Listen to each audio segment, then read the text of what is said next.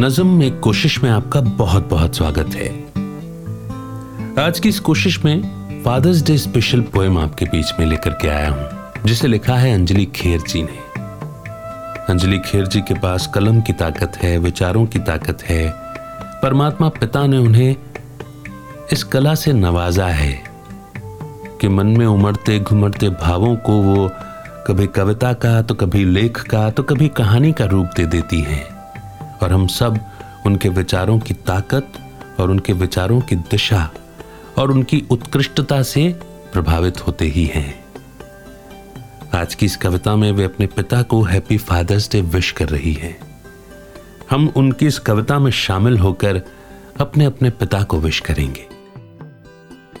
भारत में किसी बच्चे के लिए माता पिता भगवान से कम नहीं है।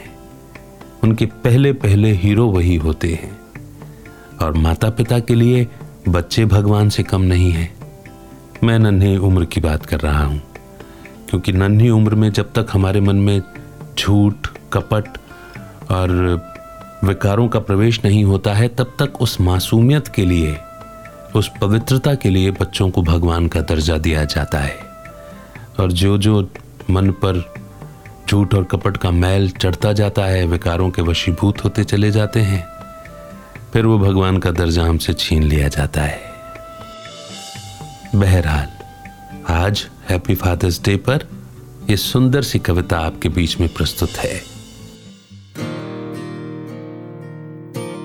बाबा, आप जानते हैं सब अपने अपने पिता को विश कर रहे हैं। फादर्स डे है ना आज, पर आपको बताऊं, मैं आज बलैयां लेती खुद को ही बधाइयां दे रही हूं। एक दो नहीं बल्कि अनगिनत बार। और दो भी क्यों ना, आपसे पिता जो मिले हैं मुझे। बाबा, आज न जाने क्यों मेरा मन दशकों पुरानी बासंती सी धुंधली वादियों से आनंदी अनमोल गुलों को बटोर हर उस लम्हे को महकाना चाहता है जो आपके साथ हमने जी भर जिए हैं, साथी दोस्तों की तरह। हमें अपने बाबा का टेरर तो कभी भी नहीं रहा। परवरिश का आपका अंदाज ही अलग था। मेहनत करो, फल की चिंता ना करो, कामयाब नहीं काबिल बनो। आपने ये फंडे हमारे साथ कायम किए।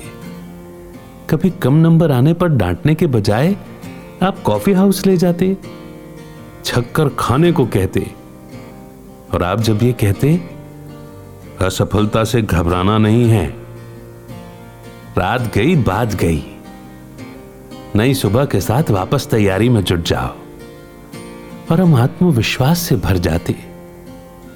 आपके दोस्ताना व्यवहार ने न केवल दो पीढ़ियों को अटूट बंधन में बांधे रखा, बल्कि हर विषय पर आपकी पकड़ होने से आस पड़ोस के बच्चे भी गाहे बगाहे हमारे ही घर में महफिल सजाए रहते।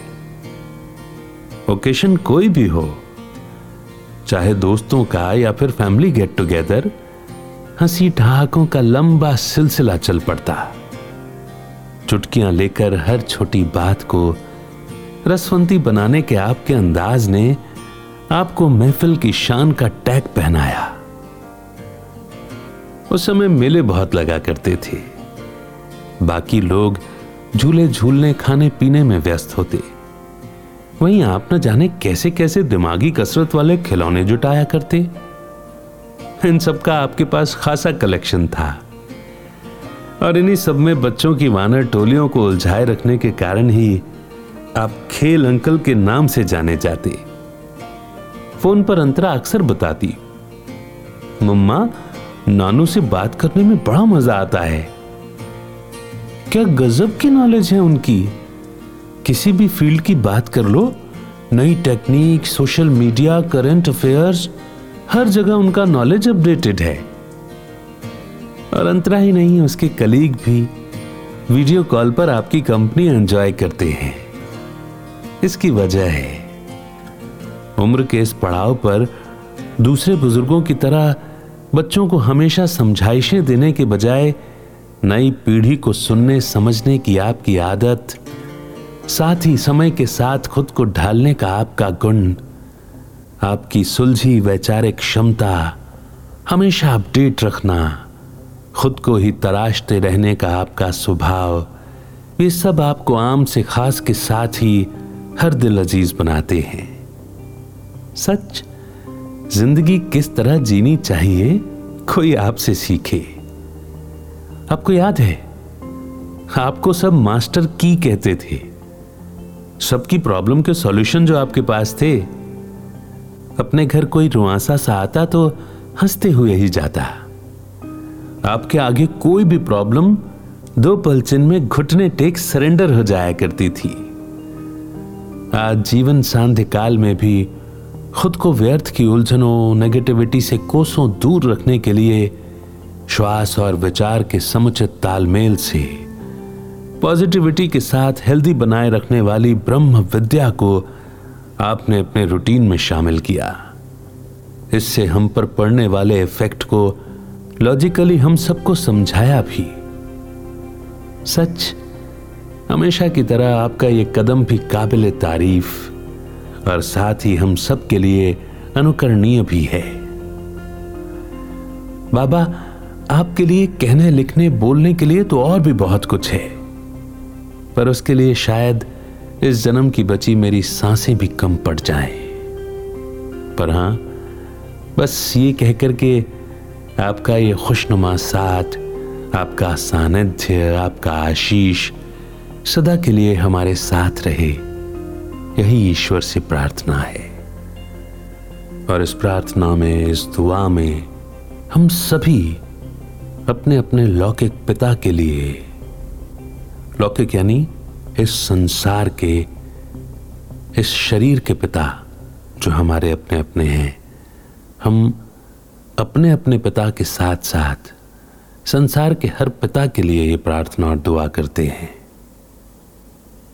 जानते हैं पिता से क्या मिलता है? पिता से मिलता है वर्षा, विरासत। विरासत केवल प्रॉपर्टी के रूप में नहीं, बल्कि ऐसे श्रेष्ठ संस्कारों के रूप में जिन्हें हम हमेशा याद रखते हैं, जिनसे हमारी पर्सनैलिटी का निर्माण हो जाता है और ये पीढ़ी दर पीढ़ी चलता चला आता है ना? तो कविता तो आपको बहुत पसंद आई है, ये मुझे मालूम है। ये प्रयास आपको अच्छा लगा है, लेकिन अच्छा लगने की निशानी क्या है? वो ये कि आप इस कविता को सभी तक पहुंचाएंगे ना? Thank you. Happy father's day. और हां, लौकिक पिता के साथ साथ पारलौकिक पिता, जी हां, जिनकी वजह से हमारा और हमारे अपने अपने पिता का भी वजूद मौजूद है, उन्हें भी हैप्पी फादर्स डे कहना ना भूलें। क्योंकि हम आरती और प्रार्थनाओं में तो गाते हैं, मात पिता तुम मेरे शरण पड़ूं मैं किसकी, मगर वो सिर्फ गायन तक ही रह जाता है, उसको मानने तक नहीं रह जाता। उस रिश्ते को निभाना मत भूलिए, क्योंकि पिता से वर्षा मिलता है, और उससे क्या वर्षा मिलता है ये चिंतन आप कीजिएगा आज। अमित का याद प्यार और नमस्कार। जय हिंद, जय भारत। उम्मीद करता हूं कि यह पॉडकास्ट आपको पसंद आ रहा है, लेकिन क्या आप खुद का पॉडकास्ट लॉन्च करना चाहते हैं और पॉडकास्ट को एक व्हीकल के रूप में इस्तेमाल करके अपनी अथॉरिटी, क्रेडिबिलिटी और पहुंच को बढ़ाते हुए अपने इन्फ्लुएंस के दायरे को बढ़ाना चाहते हैं, ताकि आप अपनी सर्विस और प्रोडक्ट्स को और भी लोगों तक पहुंचा सकें? तो डिस्क्रिप्शन में दिए हुए फ्री वेबिनार के लिंक पर क्लिक करें और समझें कि पॉडकास्ट आपकी कैसे हेल्प कर सकता है।